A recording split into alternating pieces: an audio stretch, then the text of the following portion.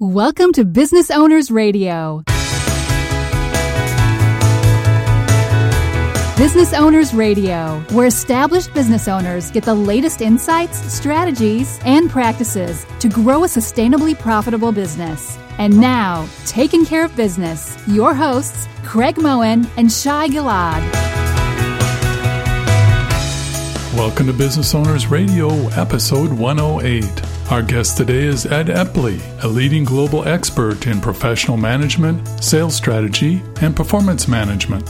He has trained managers in multinational companies across the U.S., Europe, China, Japan, and Australia. In his new book, Let's Be Clear, 6 Disciplines of Focused Management Pros, Ed breaks down these disciplines critical for today's professional manager.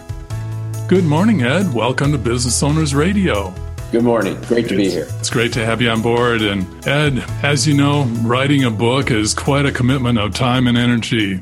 Tell us what inspired you to write this book. Oh, probably several different things that prompted it. One was feeling that as I've entered this last phase of my career, an obligation just to capture all the different things that I feel like I've learned, especially over the last 25 as I've been really working with other organizations on a regular basis.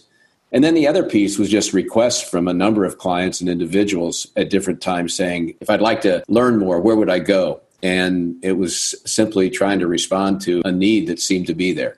And today's professional manager has many challenges facing them in their business, and some of them have been with us forever, and there's been a few new ones of recent additions. What are some of the biggest challenges a business leader or management pro is facing today? Well, I think the challenges are very similar for the size of business, the age of the business, where they are in what we like to refer to as the death cycle of the business, and then also the competitive landscape in which they operate. So when you factor all of those things in, the symptoms of challenges are very, very similar. But having said that, in today's environment, I think that number one is getting people to be aligned and making sure that they're committed fully to whatever it is that the organization says they're going to do and why they're doing it. And then I think the other piece is just continually the cry for talent. You know, I'm not the first to say there's a war for talent going on out there. And so organizations are trying to make sure that they have the right people in the right places. And nobody's in a position where they can simply go out and hire who they need. It's mostly now a factor of people having the wherewithal to create a lot of that talent within their own ranks. Ed, let's take a step back here and talk about this death cycle, because it seems to me if I'm trying to inspire new employees to come work for my company, framing it as what stage in our death cycle we're in might not be the best way to attract that talent. Tell us more about that. Well, a good friend of mine, Dr. Ted Prince from Perth Leadership, he's a behavioral finance guy. It's his terminology, but as I think it worked with you, it's fairly disruptive terminology because in his opinion, and frankly, I think in everybody's, once you think about it, it's not a question of if you're going out of business, it's more a question of when. And one of the things that I see routinely is most businesses don't get to go out of business on their own terms, especially the closely held ones. You know, it's a factor of either lacking an exit strategy, or if they do have one, they don't operate in a manner consistent with it. So as a result, when the owner is really ready to go out of business or transition to somebody else, the options they have are very, very limited. What do you think causes that? As you know, we know why a lot of people start businesses, but why this lack of foresight into where they want to end up? Well, one, they've never really thought about it. And having been in that situation a couple of times, the first couple of businesses I started, there was no thought about, well, how would I stop being in that business? And, you know, was I going to try to extract myself from that by selling the business where I could get some return on investment for the equity I had? Or was I just going to end it? Or it never occurred to me that you should have to think about that. But after being caught in that dilemma a couple of times, and then certainly with a number of my clients, what I've learned is that simply you're focused on survival initially and then growing the business.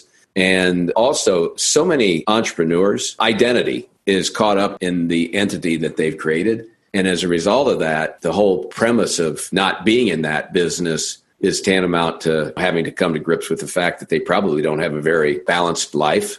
They've been pretty one-dimensional in a lot of respects.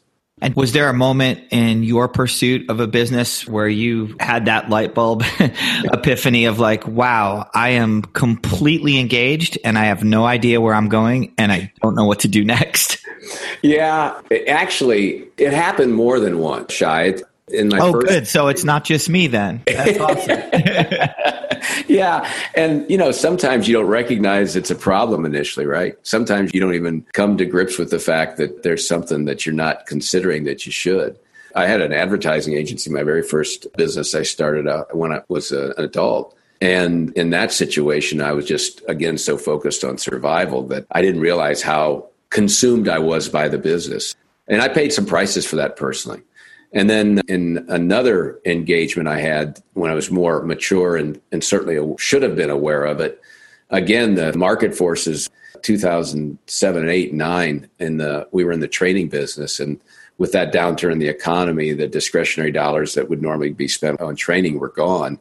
And so, again, it was now just focus on, okay, how are we going to change the business model? What do we do to make sure that we stay viable? And starting to come to grips with, well, are we going to go out of business because we can't adjust quick enough? Or is this something that we need to really think about changing? And then along all of that was just, am I in the wrong place? Am I not the right person to be doing this? Mm-hmm. You start to question your own abilities at times, right? Sure. Along those lines, in your book, you mentioned quite a bit about turning professional. When does a leader really feel like they've gone from amateur to professional? What have you seen? It's fun to think about it, and it's fun when you get to watch it, because usually what I see in most executives, and I'm even talking in Fortune 100 companies, they're all doing the functions of professional management. It's not like you can be in business and not have to pay attention to those 6 disciplines. But the vast majority of people have really never been taught to do them. And so a lot of times you don't know what you don't know, even when you're operating a business that could be considered successful. But then once they get exposed to the concept of professional management, they see the linkage to it. You start to see the aha in their eyes, and the conversations start to change pretty dramatically as they start to more frequently get ahead of the business. And what I mean by that is they're more frequently thinking in a proactive mode rather than reactive, and helping their teams do the same. Because as I'm sure you have witnessed either in your own organizations or others that you've been around, is so often they're feeling like victims to what goes on. And it's not a good place. And so as they start to recognize what they don't know, start to recognize the connections between these disciplines, all of a sudden the cadence picks up with the business. Frankly, their enjoyment of the business tends to go up because they feel more in control. And Ed, in your book, you've got 6 disciplines that are critical to today's professional manager, and they're very good segments and really deep. So the book really goes in nicely into each one of these 6 disciplines. One of them is strategy. And can you give us an example where you've seen a shift in the strategy playing a major role in the success of a company? There's a couple of components to that, if you don't mind, if I kind of lead up to it. One, for a lot of businesses, the whole beginning to strategy is just simply being able to say no to certain things, because so many of them don't want to go through the emotional pain that they think they're going to have of saying, we will not do business in a certain way, or we'll no longer try to attract certain kinds of customers, because they've grown up, if you will, with just any business is good business. So that's the first piece of this. And I would say that's fairly universal between small, closely held businesses. And as you get into the $40, $50 million range, it starts to become really important for organizations to be able to make that choice to say no. But then if I think about a couple of firms, one's a professional services firm down in Cincinnati, Hyperquake. Colin Crotty is the CEO down there, and he's done a wonderful job of continuing to get more and more laser focused about what they will offer, and then also recognizing he has 2 kinds of clients or customers. And I think his choice of words are fairly powerful, because he says people who understand the whole branding business which they're in and understand what his organization really tries to do and the way they go about it, they call churched. They have the gospel, if you will, and they understand the whole lexicon and also the approach to it. And then the unchurched clients that they sometimes do business with, which tend to be very transactional, and they acknowledge they probably treat them differently because of that, they call unchurched. And I just thought it was an interesting way to think of your strategy is there are those people who get it and there's those people who don't. And it's not that you won't do business with people who don't get it, but they're not going to value what you do nearly as much. It's going to be a transaction rather than a relationship.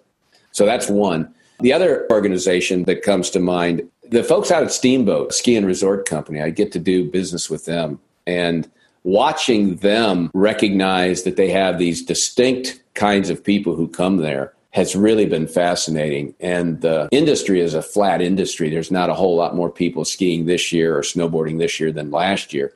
So there's a lot of competition for that resort dollar. But the whole segmentation that they do and the ability to make sure that they have an offering that aligns with that and consistent with their brand has allowed them to continue to grow in terms of their results, even when the actual number of people overall in the industry have not gone up. You mentioned Steamboat, and I know Shai's a snowboarder, and I decades of skiing from the past, and I've been to Steamboat, and they really focus on knowing their clientele. And so you really do feel like they've aligned a segment for you. Yeah. Which brings up a whole area, especially in a ski environment with the number of employees and the people of development, one of the largest challenges professional leaders have. Comment a little bit about, from a ski resort standpoint, how that relates to some of the other industries. Well, the underlying fundamentals to which I subscribe are that, first of all, that a manager's job exists in part to produce results and to grow people. And the growing people is not just preparing them for future advancement, but more importantly, it's to help them improve their personal productivity year over year. And that's rooted in the premise that Peter Drucker speaks to, that the cost of doing business goes up by 3 to 5% every year. No matter what you do to contain your cost, it's going to be more expensive in 2018 than it was in 2017. So if people's productivity individually and collectively don't keep up with that, then the organization profitability and sustainability erodes. And that's just a harsh business reality that we operate in today's environment. So with that as a backdrop, then part of what every manager needs to be doing is to have those conversations with each of her or his people about how I need to get better at my job. And one of the problems, guys, that this conversation quickly evolves into, if you're not prepared for it, is when you tell me you need me to get better at my job, what I'll hear is that I'm failing. And the second thing I'll hear is that you want me to work harder. Neither of which is really the intent of becoming more productive, because being more productive is getting more output with the same or less input. So it's really about how do we change the behavior, the skill that I exhibit so that I can actually produce a better result or greater results with the same amount of effort. Absolutely. Developing your people and also helping to develop the culture around those people and with those people. It's so evident when you're going to businesses that are retail or serving the public to see which ones get it and which ones don't.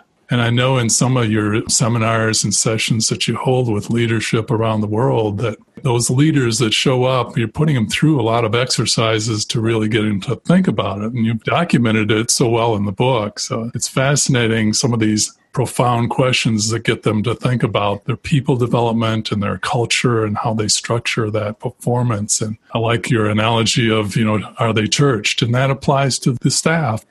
Yeah, again, because this war on talent, and this comes back to the whole premise that so much of this professional management approach, the disciplines are linked. I mean, if you let somebody on board, which a lot of companies, and I've done the same thing, when you let somebody on board in your team or your organization who's really not a cultural fit because you need the body and their technical skills probably are very attractive to you, you almost always pay a price for that, in that person's ability intuitively to act like you need them to is probably not nearly as good as somebody else who's a better fit culturally. So I do think the one thing I see with the clients that I tend to work with, if they're not already at that mindset that they're very judicious, very stingy about letting anybody become part of the team that shouldn't, they tend to become that way because they see the cost that you have with that.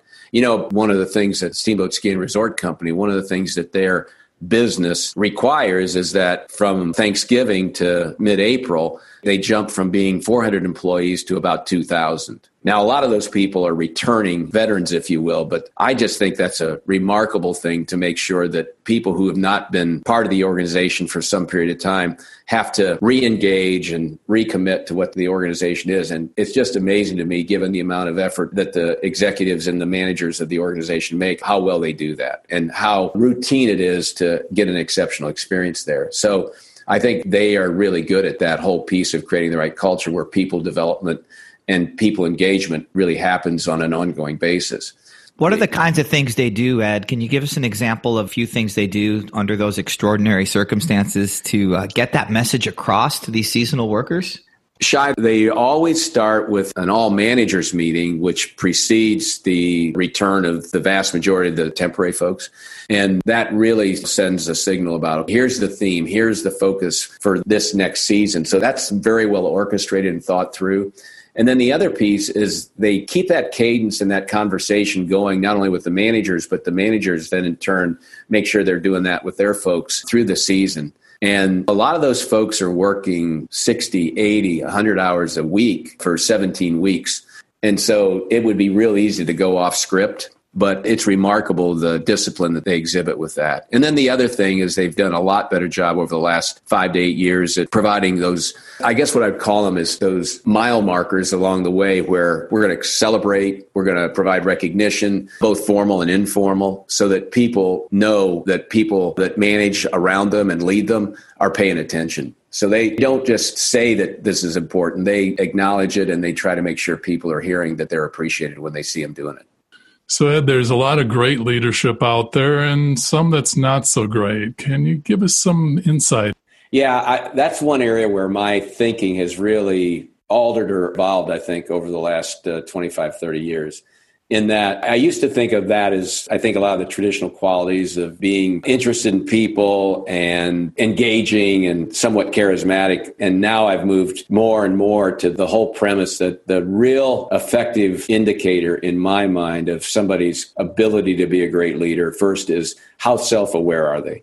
How much do they know their strengths and weaknesses and their biases and their likelihood to be in a spot that's intuitive or not for them?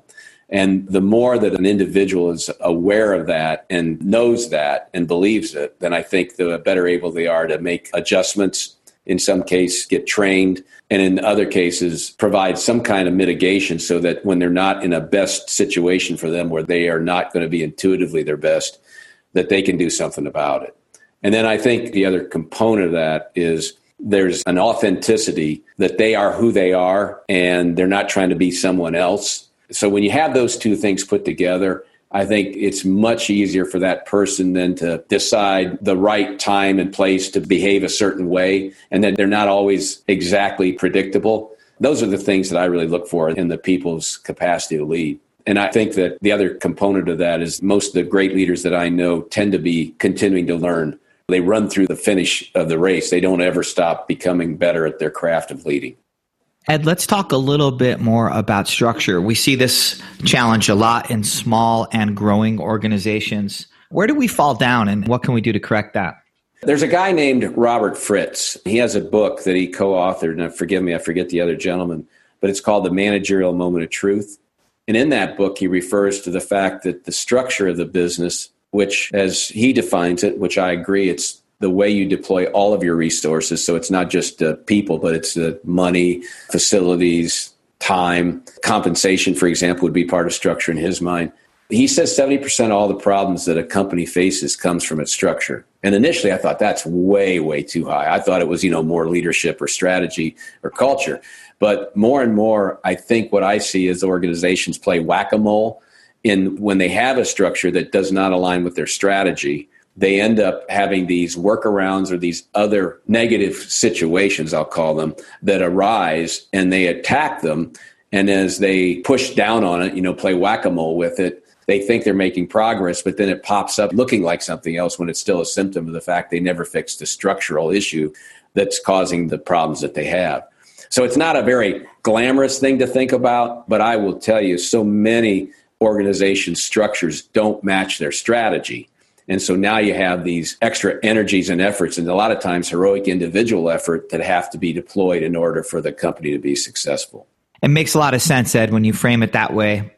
I'm curious, where can a business owner start? Given all of these challenges around leadership and management, where's a good place to start if you want to assess where you are today and take a step towards moving forward? Well, I think this is where I'm supposed to say I wrote a book, but I feel like that's a little too self-promotional. But I would tell you that I'm really biased towards Aileron. There are organizations, I'm sure other ones out there, but Aileron is a not-for-profit entity that is dedicated to helping business owners and executives understand and learn to be better professional managers. And they have a very simple way to do it. It's not overly expensive, a couple $1,000 investment, and you're well on your way to this. And they're not trying to sell you other stuff. So their motives, I think, are highly pure, relatively speaking. I think those would work well. I think another organization that's in the same vein is called Smart Giants. Their attempt is to help organizations run quality businesses rather than ones focused on quantity. So I don't know of a lot of others, but I know that in this part of the country, those are ones that I can recommend to almost anybody that's serious about it. Well, Ed, thank you for joining us today and sharing your knowledge and insights. It's been a pleasure, and I appreciate the thoughtful questions and the opportunity to spend some time with you and your audience. Well, thank you. And is there anything else you'd like to share with our listeners? Well, you ask about where people can start their journey if they're serious about this. On my website, theepleygroup.com, we have a self-assessment that you can take, which would help to at least start to get you thinking about, of the 6 disciplines, which one or ones may be the low-hanging fruit that could help you in getting to better results. And of course, in the book called Let's Be Clear, we have more specific and I'd say more detailed ideas of what people can do if they're interested in any of the specific disciplines. Our guest today has been Ed Epley, author of the new book for business professionals. Let's Be Clear, 6 Disciplines for Focus Management Pros, provides a sustainable, straightforward approach to growing business leadership excellence. You can learn more about Ed, as well as find links for his book and the free leadership self-assessment in our show notes at businessownersradio.com. This episode has been sponsored by Aligned for Business, provider of business consulting and executive coaching. That's Aligned, the number 4, business.com. Thank you for joining us on Business Owners Radio. We hope you enjoyed today's show. As always, you can read more about each episode along with links and offers in the show notes on our website, businessownersradio.com. We want to hear your feedback. Please leave comments on this show or suggestions for upcoming episodes. Tell your fellow business owners about the show, and, of course, we would love the stars and comments on iTunes. Till next time, keep taking care of business.